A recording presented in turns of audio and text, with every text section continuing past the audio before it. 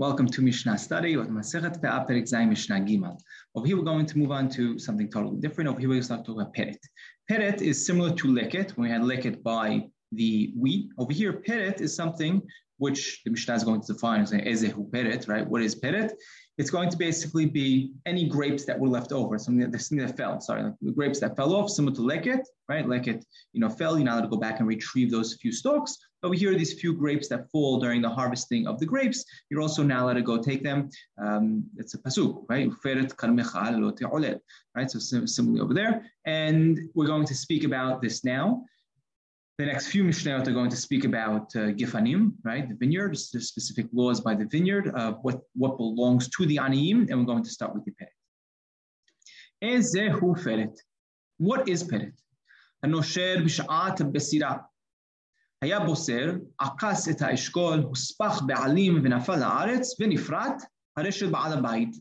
המניח את הכלכלה תחת הגפן, בשעה שהוא בוסר, הרי זה גוזל את העניים. על זה נאמר, אל תשג גבול עולים. Right, so what is peret? Peret is what falls at the time of the harvesting, right? The grapes that fall at the time of harvesting. Now, but exception, a person was harvesting, right? We said there's different words for harvesting in Hebrew depending on what the actual item is that you're harvesting, right? It's a very rich language in that sense. There's different verbs, right? So you're kotzer wheat, right? You cut, you harvest wheat, but you're botzer anavim, right? That's the verb for grapes. So if it was botzer, akatz et ha'eshkol, right? So akatz over here was the tip of the, the oketz, right? So the tip of the eshkol, of the actual cluster of grapes, what we're going to explain over here that he cut it when he was cutting the tip, right? So akat, so here they turned that oketz, that noun, they turned it into a verb, right? Rambam explains they turned it into a verb that what? He cut the tip of the cluster.